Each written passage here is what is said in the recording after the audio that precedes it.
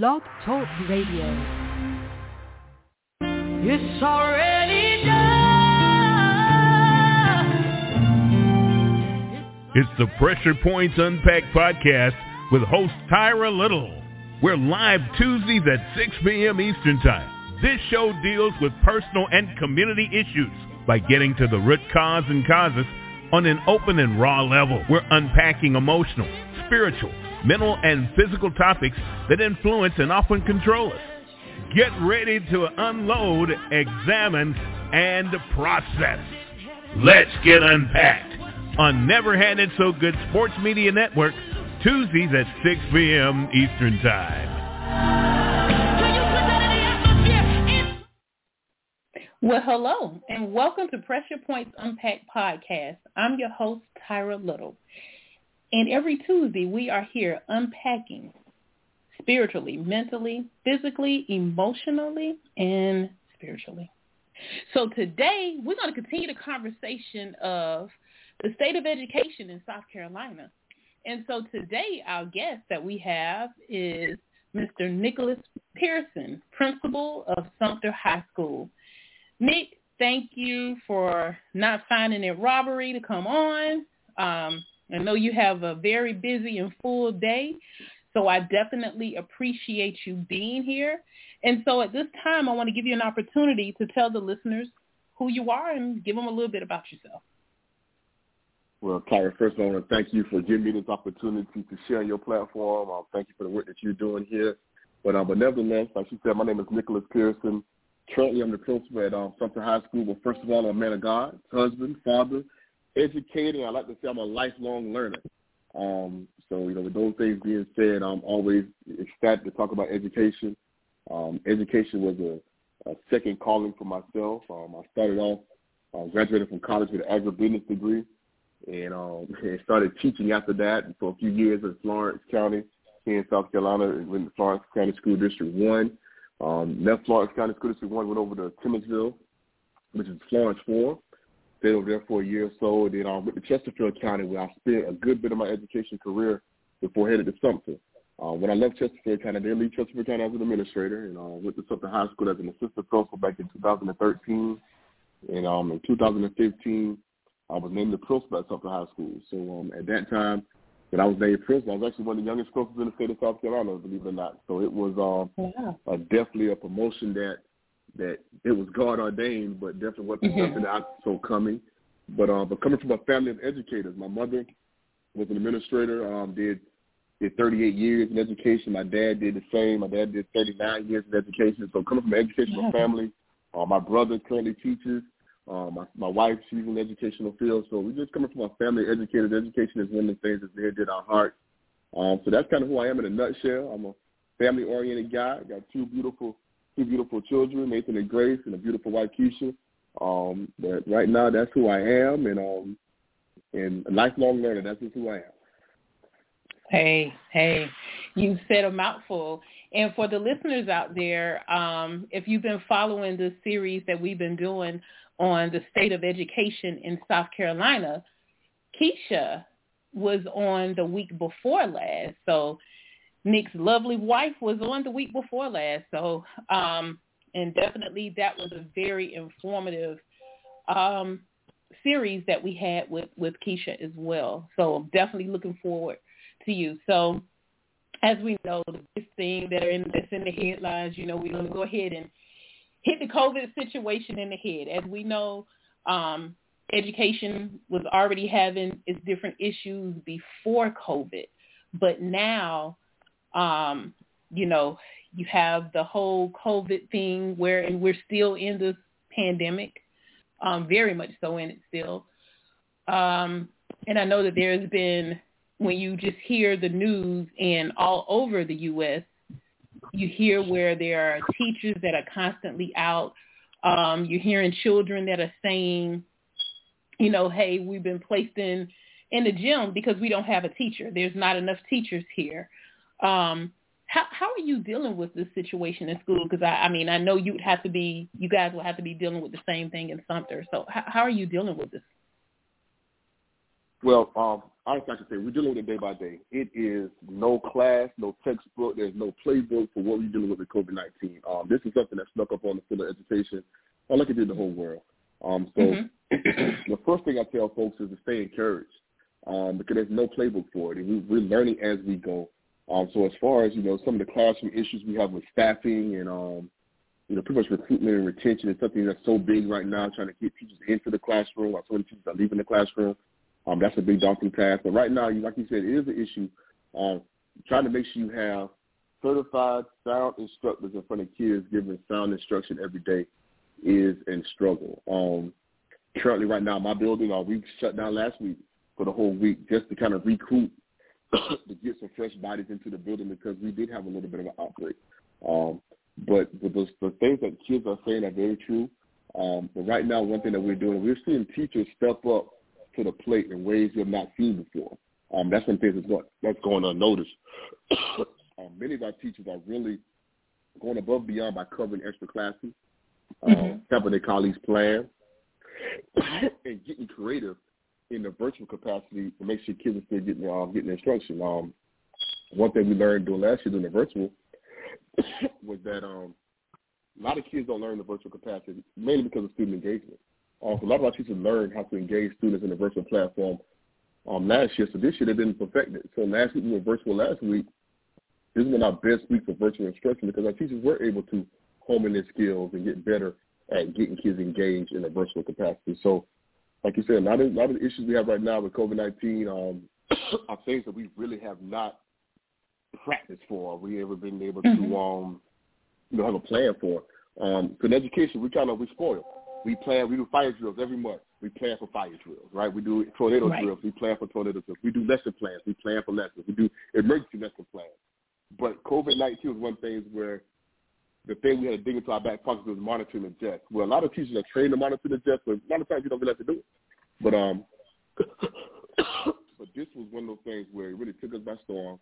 But I must say that the educators really have taken it by horn, and there's some good things that's coming out of it. So, yeah, COVID-19 is definitely one of those things that we're going to definitely use to our benefit as we move forward in education here in South Carolina, and I guess in the world. Right, absolutely.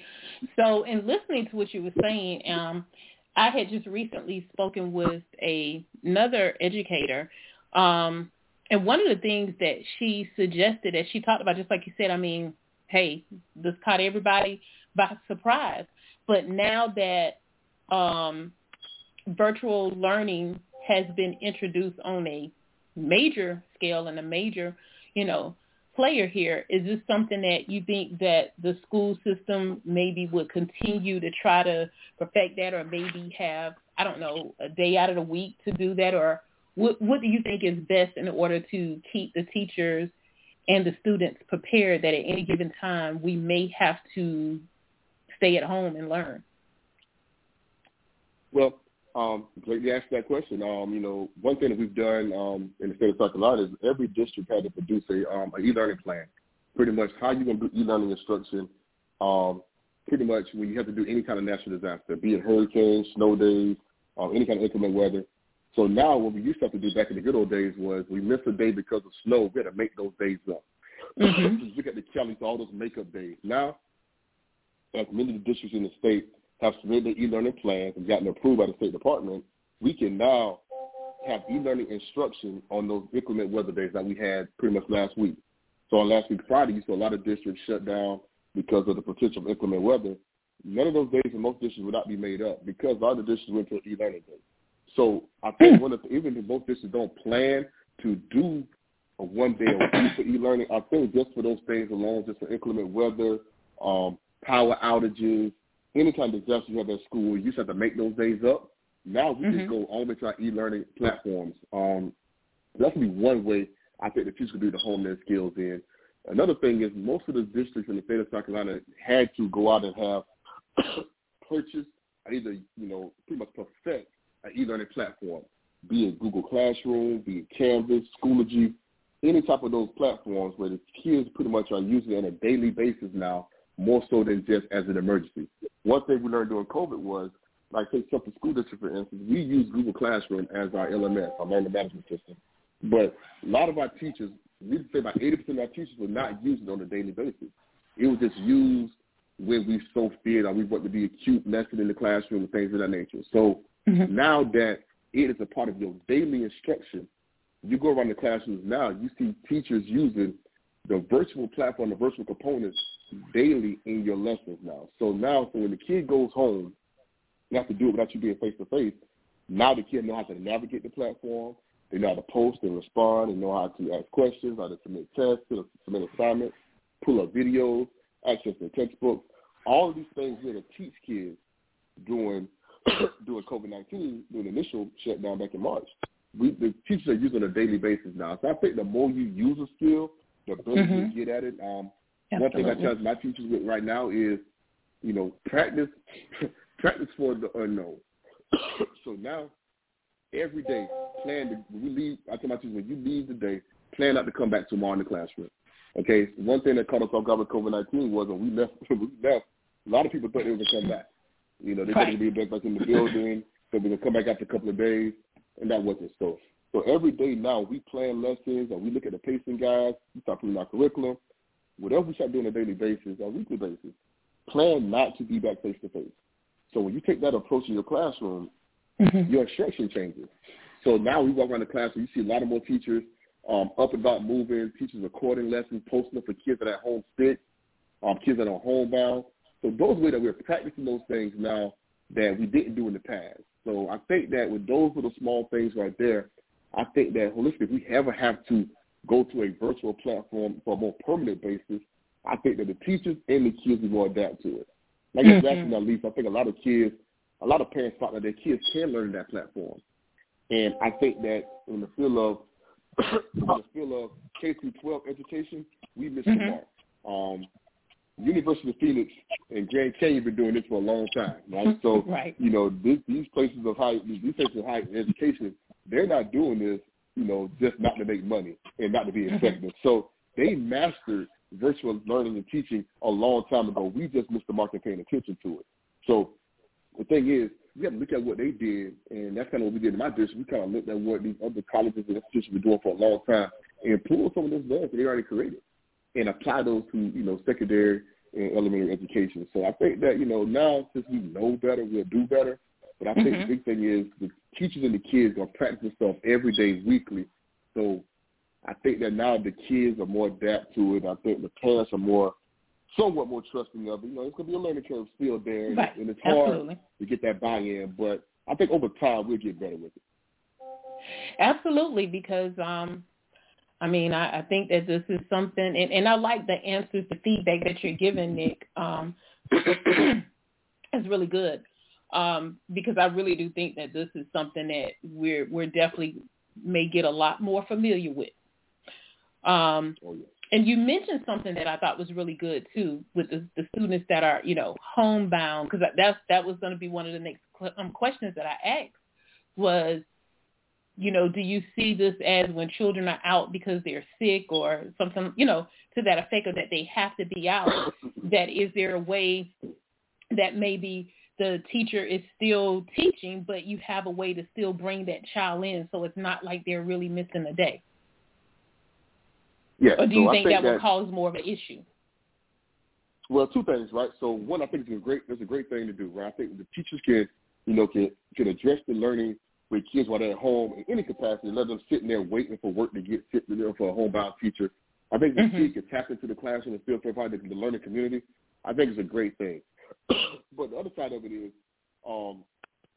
this is the political side of it, right? So one thing that happened during COVID-19 was we burnt out our teachers. We literally burnt out educators. A lot of people left the profession because of it, and some people felt that they should have been compensated better for it. So what you see now is teachers can no longer do what we call dual modalities without being compensated for it, in their salary.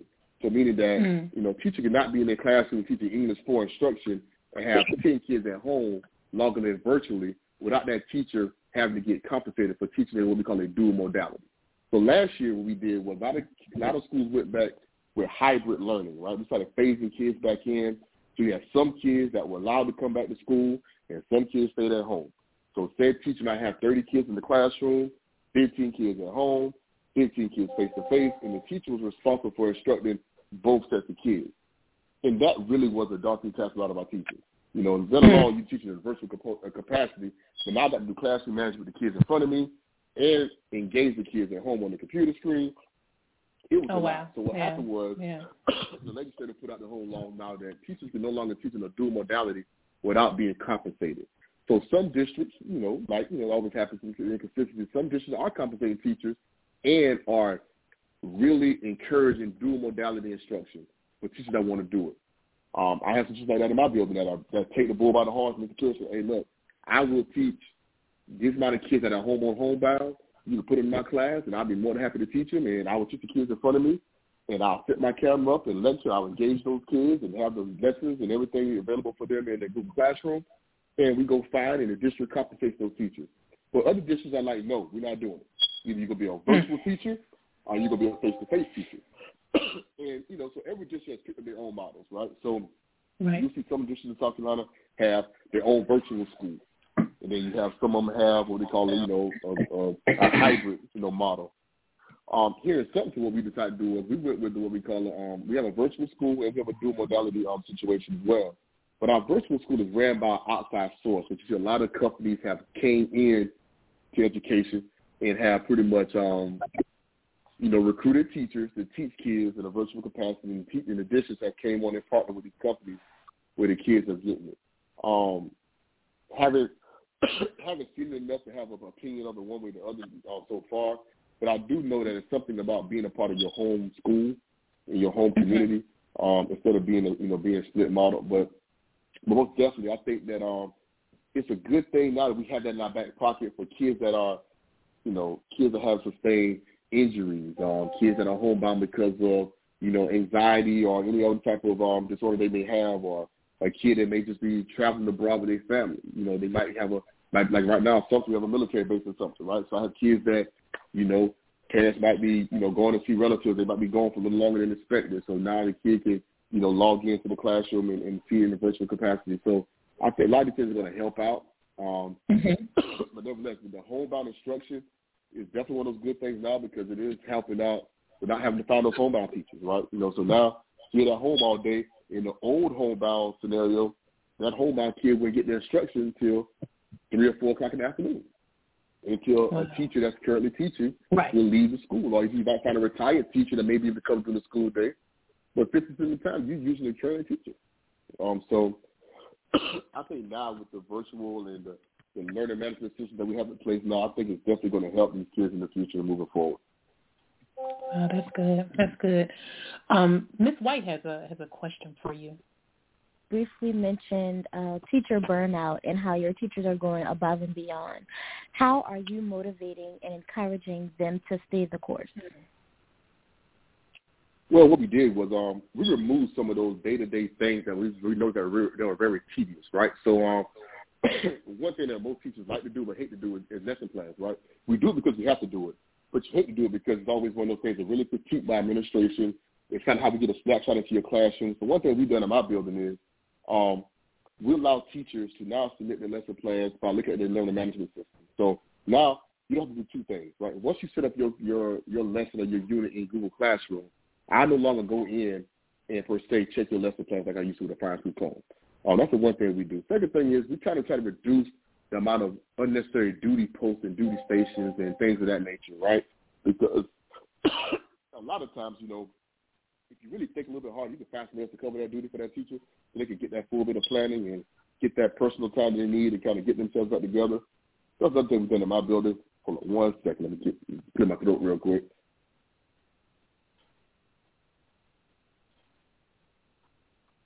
And then last but not least, what we've done is the district has really gotten on board with the teachers administrators. We have wellness days now where we let teachers go home early from work. And literally, like on this Friday coming up, we have a wellness day in our district where teachers will come to school at 12 o'clock.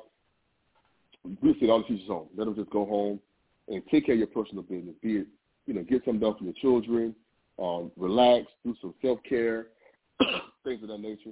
So the district has really helped administrators out by letting the teachers have a wellness day, which has really been very beneficial to our teachers.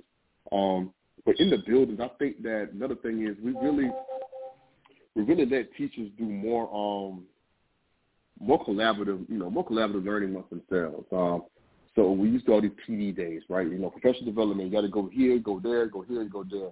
What we've done in my building is pretty much we start to pull on people's strengths in the building. So if you have mastered the skill and the technique, I let you teach your peers, right? I'm not going to send you all over the country right now or send you to another school or spend a whole 4-hour professional development. We really get some stuff pre-recorded in the building. We send it to the teachers, let them do it in their classrooms at their own pace. Now, there is a check on learning that we do make the teachers do, but when you have the comfort of your own class or even the comfort of your own home to get your professional development done, I've noticed that teachers are very more appreciative of having those kind of things done instead of having to sit in an auditorium or a classroom. So those are some of the things that we're doing to try to help alleviate some of that burnout. You know, hope it's working. I mean, we'll find out soon. The contracts come out and see who's been retained. But most definitely, I think that the teacher burnout is real. And I think that giving teachers opportunities to see that there's time for themselves and make teachers do it. Often, you know, teachers will have a lot of time, but they will do something else in that lot of amount of time. What I've done is I would trick my teachers sometimes, and I'll call a faculty meeting, and when they show up for the faculty meeting, I'll send them home. So I know that you plan to be talking to me for an hour. You know, I know you already got the babysitter lined up. You already got supper pushed back, whatever you've already done. So now take this time and go home and just leave. So sometimes I have to force teachers into doing some things for themselves. I don't get to do that every week, but you know, every other week we do try to do some things like that just to make sure they feel appreciative and appreciated. But giving them time, every educator will always tell you there's not enough time in the day to get what they need to get done. Awesome. You seem like you're very personable, so I'm pretty sure you have great teacher buy-in in anything that you want to implement in your building. My next question is, I don't know if you guys have a full-time school psychologist or if they just kind of pop in and out as needed, but how do you go about making sure that your teachers or even yourself have that relationship or even just more communication outside of testing with your school psychologist? Wow. Great question. I guess I'm going to go backwards before I answer that question. Sumter High School is like the one that I think right now we're the 600 school in the state of South Carolina right now. So right now there's 2,400 students at Sumter High School. So with a population that size, Sumter High School is pretty much big as some school districts in the state, right? So in our building, we do have our own psychologists, and some days I have two. With that being said, my psychologist does a great job. Both of them do a great job as far as, you know, creating relationships with the teachers in the special education department and outside the special education department. Being visible is one of the things I definitely think that my psychologists do a great job of doing is being visible when not needed, right? I'm always about, you know, just being visible so people know you and know what you do and know, you know, your temperament and your attitude and know your demeanor before we need you. So I don't want to see you when we have a parent that requests, you know, for their child to receive, I think my child needs to receive special education services. It's okay, let's have the meeting and let's go ahead and do the evaluation process and so on and so forth. And then the teacher meets the psychologist. I want you to know who the person is before they come into your room. And when y'all sit down and start getting documentation together, there's already some level of communication with that person. I think being personable is one of those things that the psychologists do very well in our building as far as, you know, getting on the level of our parents. I've been in 4 school districts, and I've seen some psychologists that have, you know, overtaught parents or use words or verbiage that parents can understand. You know, so kind of hitting parents in the middle of the road. Don't talk beneath them, but don't talk above them as well. And make sure you hit those parents with information and giving them good, sound advice is one thing that they do. And I think my psychologist I have right now, the one I'm thinking about, she's great at giving examples, right? So she has a good way of, you know, breaking it down with parents and to give them a real life example of what's trying to be accomplished for their child. So we start talking about accommodations for special education children and things of that nature.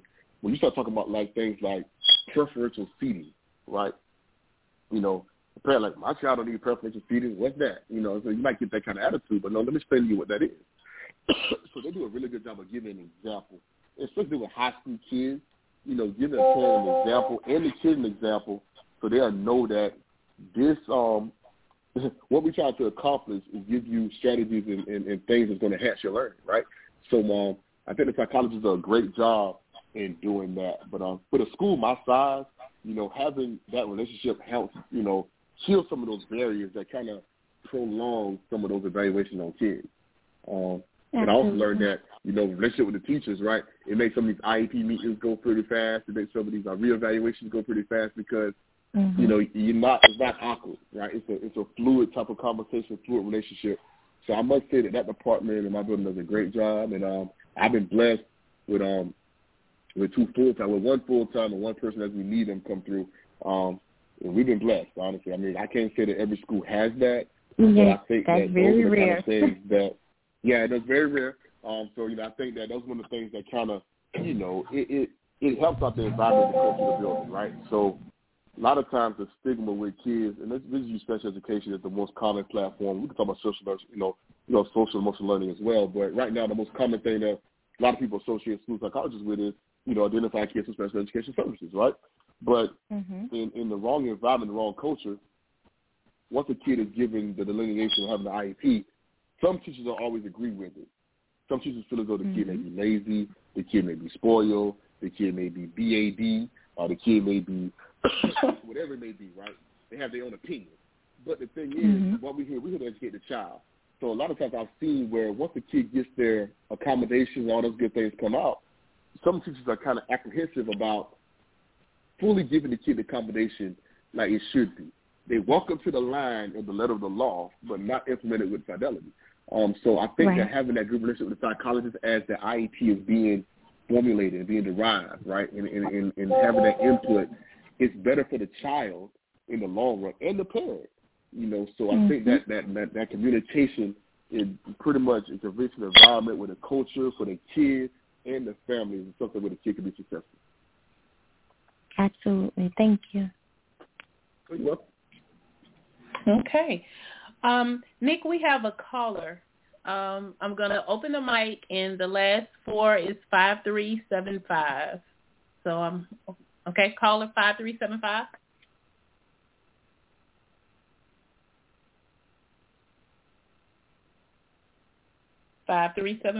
Do you have a question? Oh, excuse me. I'm just talking and I'm on mute. Please forgive me.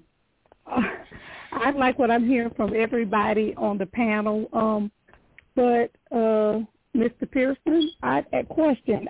Because you mentioned pacing guides, and you also talked about lesson plans. How's that going with you with the pacing guides and the lesson plans for the students being able to receive instructional content? So my question is, how is it? Are you implementing more instructional strategies since the pandemic, and are the instructional strategies beneficial to the students? Because now we're at the point where we have to do creative teaching. Yes, ma'am. Great question. So one thing that we've learned over the last, 18 months is that we've challenged our teachers with doing a lot of mini lessons, right? So learning loss is a very real component of what transpired with COVID-19. So we always talk about doing mini lessons before you get involved in your actual instructional day. So even though we have the pacing guides and the lesson plans there, we look at the lesson plans to kind of see what is the objective for this week, what is the objective for this unit, what is the big objective, right? So if we take something like about Algebra 2. If a kid has a deficiency in fractions, and we know that the kid needs to have a mastery of fractions to accomplish these next 3 units in Algebra 2, every day before you go into those lessons in Algebra 2, I want you to do a mini lesson on fractions. It could be just, talk about the denominator and numerator. It could be talking about just doing mixed fractions. I want you to refresh these kids' memories and their minds on what they're going to need to be successful in this particular content.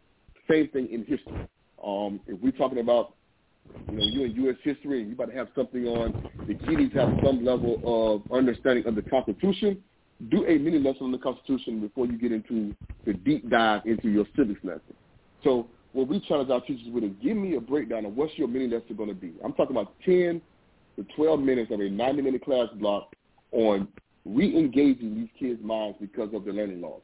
And what it happens is, what I've learned and what our teachers learn is, once we get into these mini lessons, we really find out what is really lacking in the learning loss instead of guessing. So often right now, education about telling, oh, there's a learning loss. Oh, there's a learning loss. Kids don't know. But what they don't know. Like, what? Don't just say they don't know. Give me some specifics of what they don't know to be successful. So we try to get through all the meeting, try to get through all the graphs and get to the real meat and potatoes of what kids have lost and what we're trying to accomplish moving forward. So that's one thing we're doing right now in our building is a bunch of mini lessons, but also really looking at the pacing guides and making sure that we are on a right trajectory for those inner course testing. You know, make sure whatever we got going on with the inner course exam, make sure we're on the right trajectory with that testing date. But also we make sure we give the kids what they need to be successful in the next course they have coming up. The one thing that's unique about high school is, you know, most of our courses have a prerequisite for the next course. If you take an English 1, you need to have a passing grade in English 1 to get the English 2, and so on and so forth. So what we do is we meet as a department, and we have all the English 1 teachers in the room and all the English 2 teachers in the room. You know, we understand as a learning loss, what do the English 1, 2 kids must have, right? What do they got to have to be successful in English 2? And let's get that out there first, right? So we'll get the pacer guide, we'll pull that stuff out, and we'll pull these 3 units. Okay, we got to have this. So we'll master those units before we move on to the other 2 units that are in the pacer guide as well. So just having that collaboration among the teachers in the high school setting has been very successful. And I know some of my colleagues in the other areas have been talking about how they're doing some cross-curricular planning and, you know, some vertical alignment, things of that nature that's really been helping out with the instructional loss in the buildings. But I think just being communicating with the other teachers about what kids need when they get to the next course has been valuable, because what we've learned is, not to say that some stuff is not needed, but in order to catch kids up, we need to catch kids up with what they need to know, right? And let's not be naive to the world that we live in now. So the overall education has changed. So a lot of part of education is, one is the call and response, the memorization that we did growing up in school, where we had to memorize the periodic table and memorize, your multiplication facts and memorize all these different things. But now we're in the informational world, so we need to teach kids some memorization, but also how to access information and how to apply it. And I think once I got the teachers to understand that I don't need the kids to remember the preamble to the Constitution verbatim, I need them to be able to understand it and to articulate it well and to give it back to me in their own words. And that's where it has the meat and the value to it. So I think those are the things that we've done is kind of pretty much be more collaborative, a lot of mini lessons, and really, really, really picking apart those pacing guides and make sure we hit the standards, but only hit the stuff that kids really need as they go to the next course. Okay, caller, did he answer your question? That was a lot to digest. Sounds like you all have amped up your planning. Sounds like you all have amped up the planning procedure. Here's another part, if you don't mind, because it sounds like with a lot of people are struggling. How do you find at this level the reading comprehension of our students? Because I think if we had that, reading is different. Reading is so many facets to reading. And I found a lot of kids, where I've been reading, that a lot of kids are behind. So how are you all actually preparing or to get them on grade level? Well, because you have a lot of kids. Yes, ma'am, we have a lot of kids. That's a great question. So what we've done is weird that you asked that question. We just got finished doing this. We've really just now revamped our research and seed plan in our building and kind of made it more practical, more so than what's the word to use? Made it more practical, more so than lining a whole bunch of educational verbiage and stuff that wasn't really affecting the kids. So what we do now, we try to make sure every classroom has a library and all that good stuff. And we also want teachers to be reading teachers as well. Kind of have the fact where kids can actually read in every classroom, every subject matter, and also make sure the kids are comprehending the reading. One thing that we learn at the high school level is a lot of kids can call words, right? They can call them out. But a lot of kids are not able to comprehend what they're reading. And it shows up when they get into the English 2 inner course test, and we get those scores that we kind of see it. It used to be the English 1 EOC, but now the English 2, but we'll see it, and it shows up in all the other course exams as well. So right now we're trying to get kids to do a better job of comprehending. The reading coaches were not provided for high school. That's one thing that really I struggled with early on. with being a high school person. But nevertheless, making sure that the reading coaches in the elementary level have the tools and things that they really need.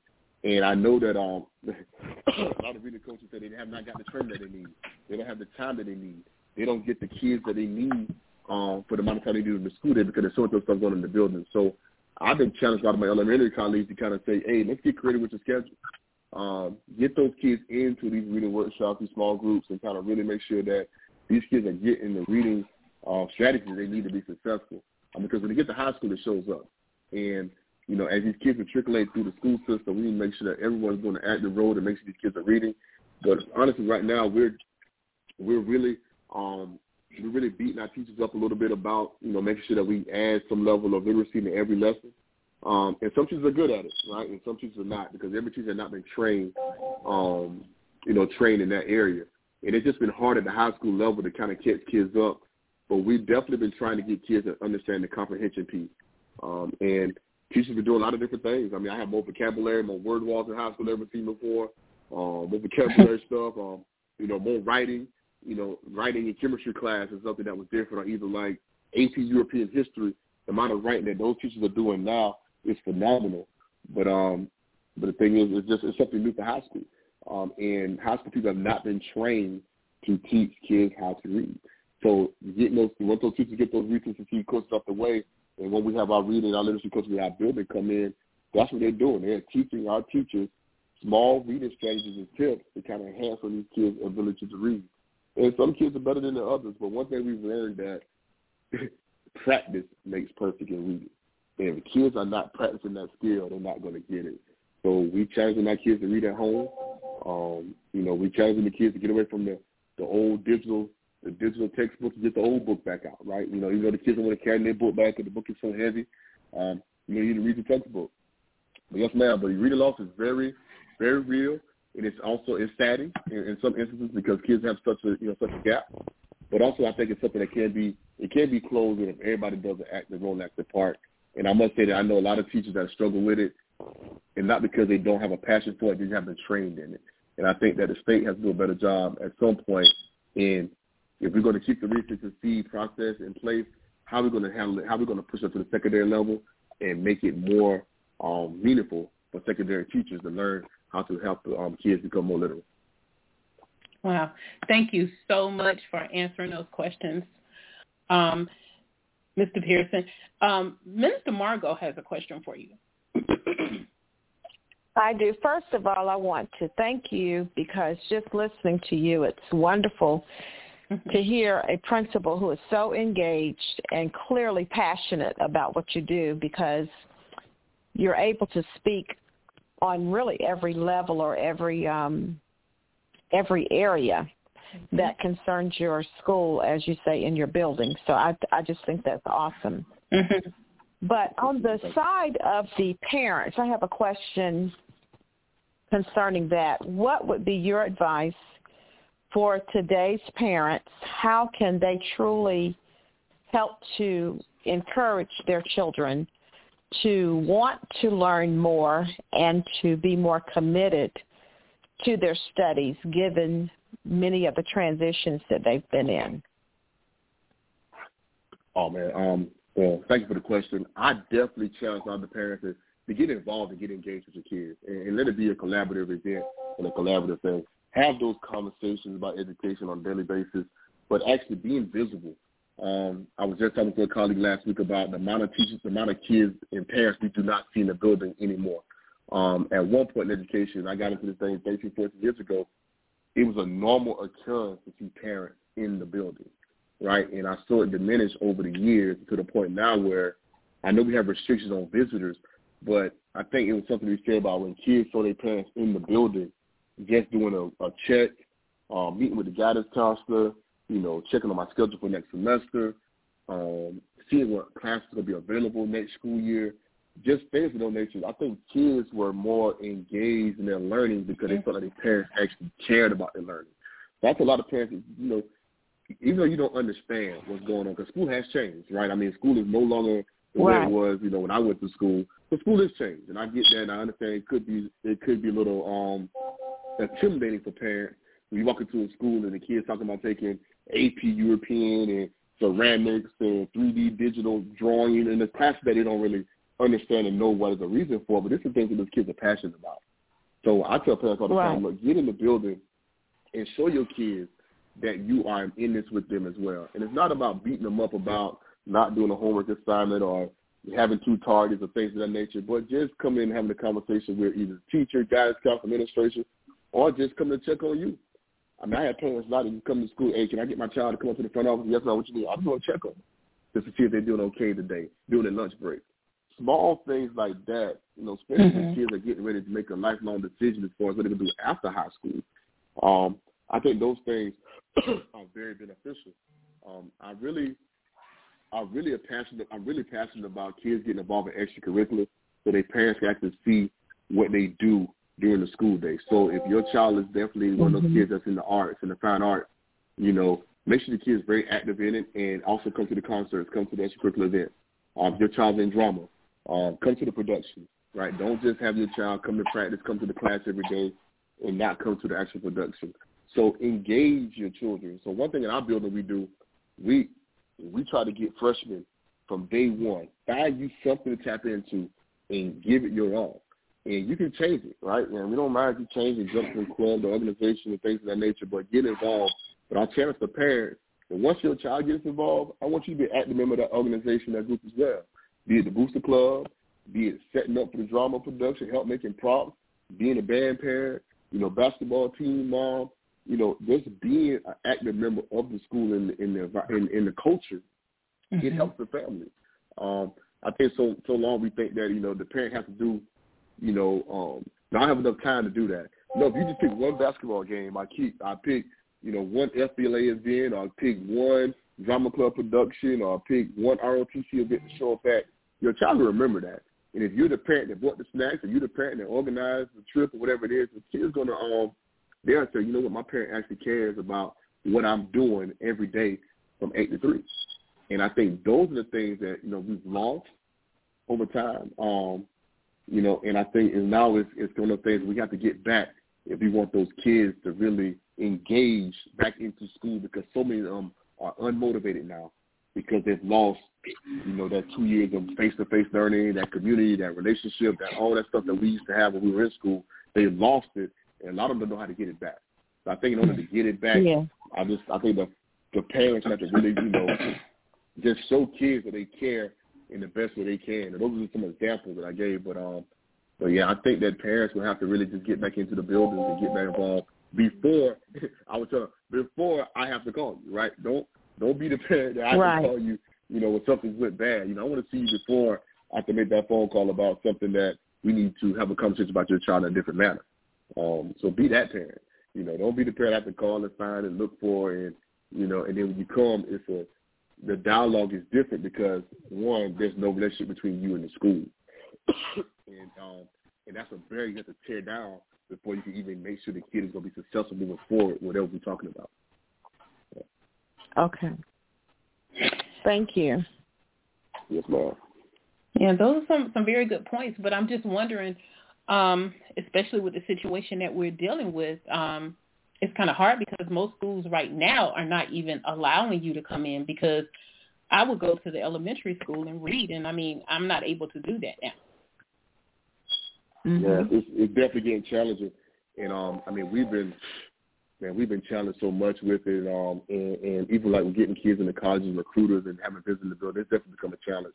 But I've been telling a lot of parents are, a lot of my PTA parents and those Booster Club parents are kind of beating at the door of what they can do. But one thing I've noticed is that a lot of schools are still doing certain extracurricular events. So just being available for those things when they do arrive, on the field trips or the virtual field trips, or be it the being involved in the virtual lesson of the day, right? So I have parents being involved in the chemistry lesson by being at home doing a part of the lesson for the teacher, right? Just being at home doing a part of the lesson for the teacher, showing some items or whatever the case may be. So kind of get with the teacher and kind of figure out what can you do in a virtual capacity that can benefit the kids, or what do they need? Supplies. Can you get a prop? Can you bring in extra Clorox wipes? Whatever it is that you can do, and the relationship with the kids to know that you actually being involved in the educational process still, I think it'll help But you're right, though. It is so hard right now to get those parents involved. I know at high school it's a little bit easier because we have so many extracurriculars. In elementary schools, kind of, in the middle school, they're limited in those opportunities.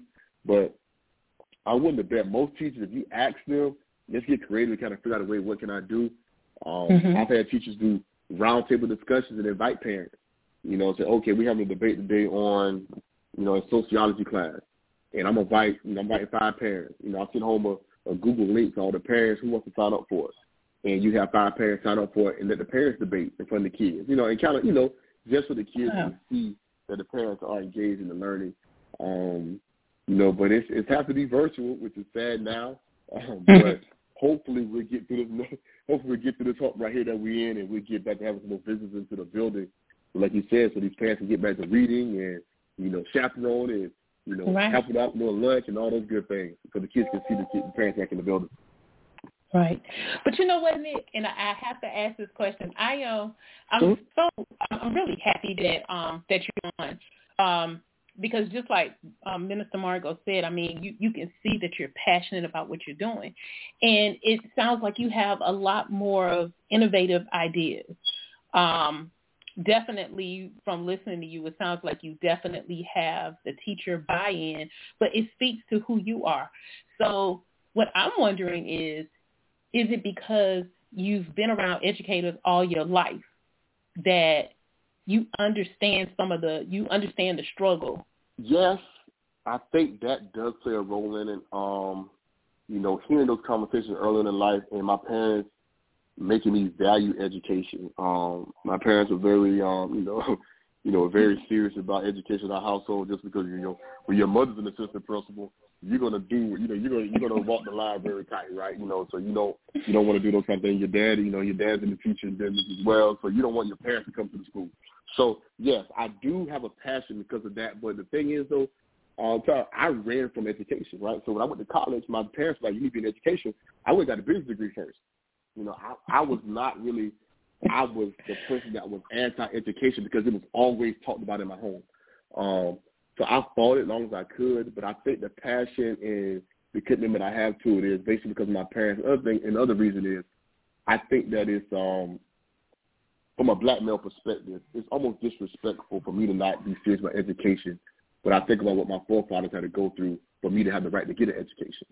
So I've always been the one to kind of look at it from that bird's eye view as well. Like, you talk about what Brown v. education was, 1954, 55, right? So you're talking about my father was in South Carolina State when the Orangeman Massacre took place. He went through segregated and unsegregated schools, in a sense. And to hear his stories and what he had to do to fight to get educated, and for me to not value the education was a non-negotiable for me. So now when I deal with students, especially students that look like me, and students that don't look like me, I want you to understand that someone fought for the right for you to get an education.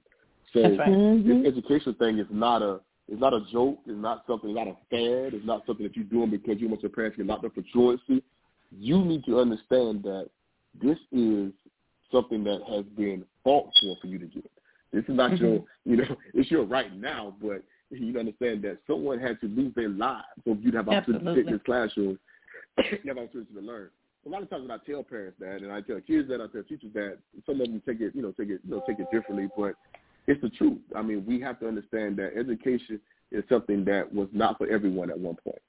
So, so when I sit down with teachers, and especially young first-year teachers, second-year teachers, I want them to understand that first, that these kids have the right to a free but a great education experience.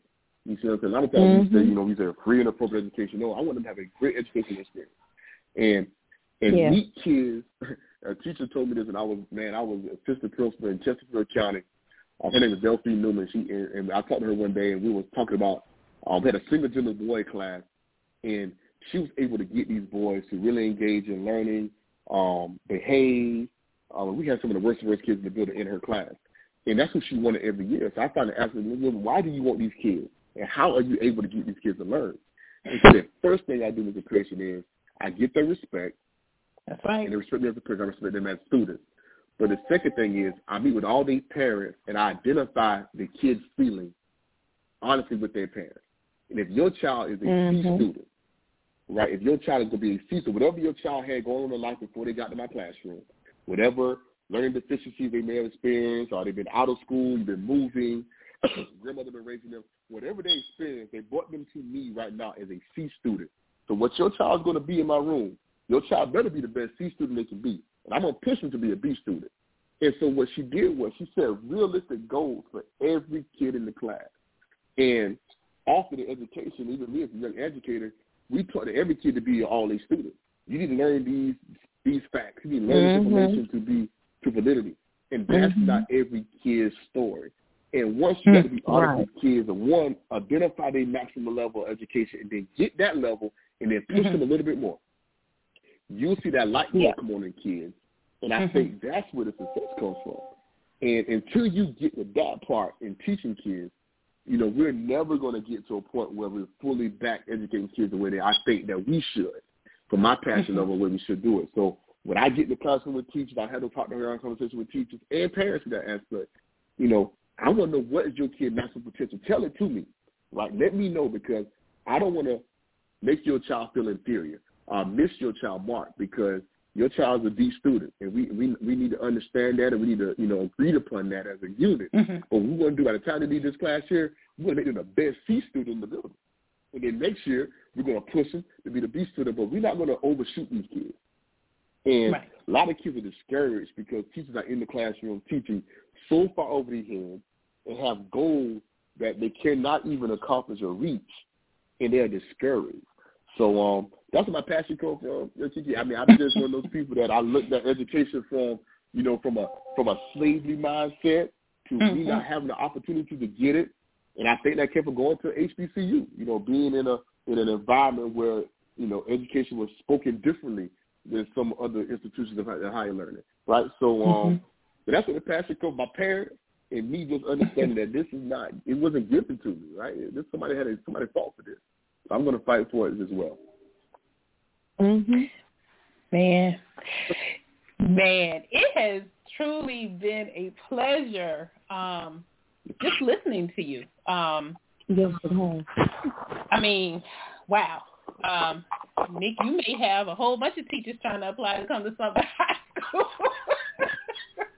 Right. I might apply for a psych position. What'd you say, Ms. White? I said I might be applying for a psych position. That is amazing. You are an amazing leader. I'll tell you that. Yes. But but we do have our struggles as well. We do fight the fix the problems as they arise. But definitely though, it is a great place. I tell everybody it is one of the best places I've worked at so far, and I enjoy every minute of it. Well, I have to tell you, I'm proud of you. I mean, and especially with as large as Sumter, you know, Sumter High School is. I'm proud of you. I am, and I'm proud to say that I know you. I mean, yeah, yeah, I am. I'm very proud of you, Nick, and just want to encourage you just to continue. I know you have your wife is there, and she will make sure that she's going to encourage you, and I know that you guys encourage each other. But just with having both of you on the show at different times, man, you two are an amazing, amazing couple of educators. I'm definitely proud of you all. I'm going to give you a few minutes to do a wrap-up, but what I want to say is, man, this month has went by so fast. And I've just been honored to share the platform with Minister Margo and Miss Capricia White. I mean, it has truly been an honor this month. It really, the month always seems like once it starts moving, it goes by really fast. And you ladies, I truly thank you all for just taking the time out of your busy month to share the platform with me. It has definitely been a pleasure.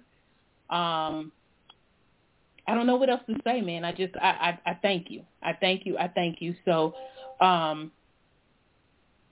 Minister Margo, I want to give you the opportunity to give some words of encouragement for the other teachers and educators out here, the parents, and also let everyone know where they could purchase your book. Okay. Well, first of all, I just want to say that it has been an honor to be a part of this platform, and so I do thank you. I share a love for lifelong learning, and anybody that knows me knows that I believe in you learning and growing as much as you possibly can, because as my grandfather used to tell me as a little girl, get something in your head that no one can take away from you.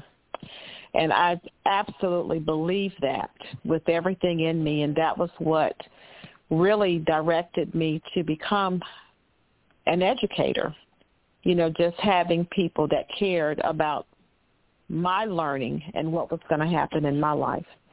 And so, Mr. Pearson, I agree with you, and I thank you because you said something that means a lot to me. You said that you fight for that thing, for education.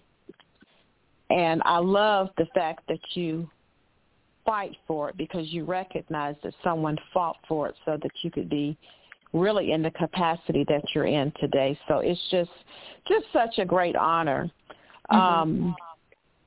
My encouragement for other teachers like myself, for other administrators, whatever, other parents, my encouragement is to know that we are passing through this system that we are in, that it's not going to be this way always. And so every decision that we make, everything that we do and don't do, recognize that it affects something of tomorrow. So as a classroom teacher, my encouragement is to do all and be all that you can be for the sake of the kids, because we're there for that purpose. And for the administrators, my encouragement is make sure that you are authentic in everything that you do, and remember that the product is the future. And so I am so very grateful for this month's platform. I think if you literally could go an entire year with different subjects and different people just to be able to share, because this is such a grave need right now for people to understand the value of education and the value of having good educators, people who are truly committed, not because of a payday, but they're committed because they have a personal investment in the well-being of the future, being the children. But as you said, how can people contact me and purchase my book and all? You can contact me via margowwilliams.com, or you can purchase your book online from my website, or you can go to amazon.com. And the book is called Petty Pain, Understanding the Assignment of Offense. So I do thank you, and God bless everyone that we've spoken to and have listened to this past month. Yes, ma'am. Yes, ma'am. Miss Capricia White, I'm proud of you as well, because I think that you're an outstanding young lady, and there's so much more for you to do. You're young in this industry, and I just think that you're definitely operating in your calling, and I just see so much more for you as well. Again, I'm honored to share the platform with you, and I thank you so much for being on. So I want to give you that same opportunity to give us some last words. Well, thank you so much, Tyra, for allowing me to come on your platform. And it's funny that you say that you feel that this is my calling, because I will be quite honest with you. I was ready to leave as of last year. I really was. But I am not going to let my frustration with the education system deter me from my calling. Instead, I'm going to let it motivate me to continue to be an agent of change. Absolutely. And so I am going to be pursuing my doctorate in the next couple of weeks, actually, in education leadership. And I just wanted to personally thank you for connecting me with like-minded educators, more experienced educators who have the mindset to where I'm trying to be, who are in the classrooms, are a part of admin teams, are, at the collegiate level doing the work that I aspire to do. And I just want to just thank you so, so very much for the opportunity. You are welcome. Mr. Pearson. Mr. Pearson. I will let you have the closing platform here. Whatever words, encouragement, whatever you want to leave the listeners with, I want to give you that opportunity. Well, first, I'm gonna thank all of y'all for the platform and the opportunity to join y'all.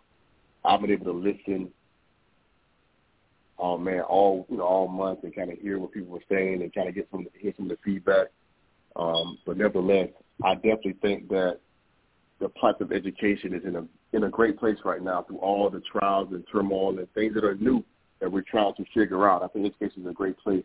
I want to take the time to encourage all of the old teachers and the new teachers. I think that so often we forget about the teachers that came before us in education.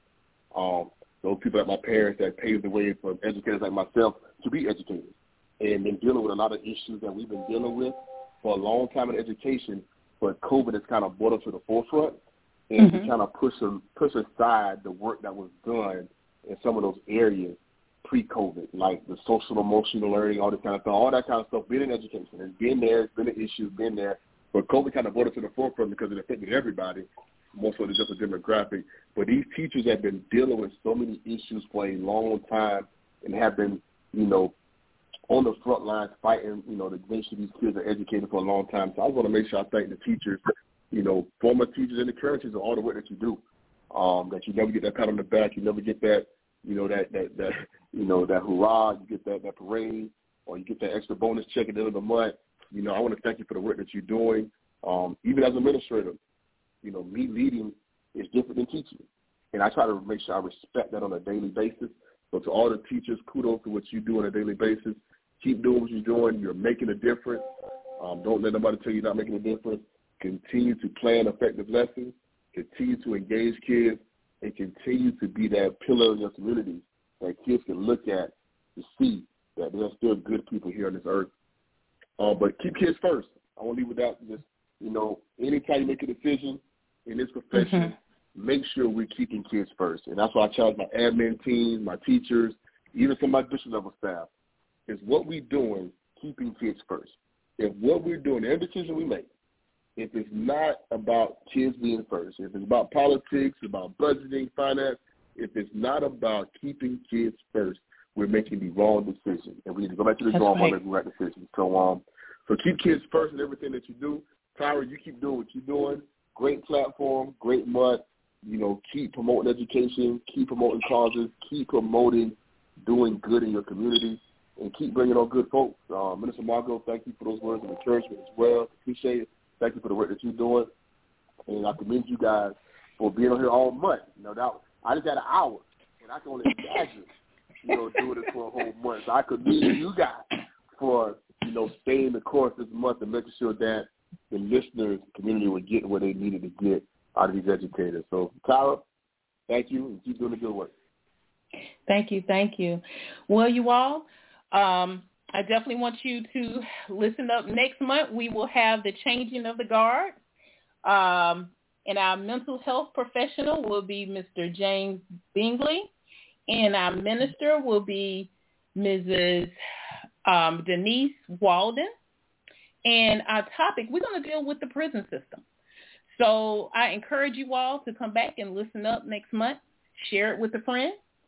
And, hey, this is Pressure Points Unpacked. I'm your host, Tyra Little, and I look forward to being with you all next month.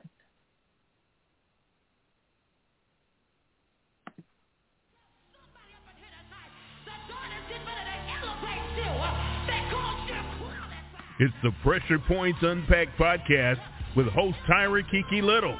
We're live Tuesdays at 6 p.m. Eastern Time. Our show deals with personal and community issues by getting to the root cause and cause.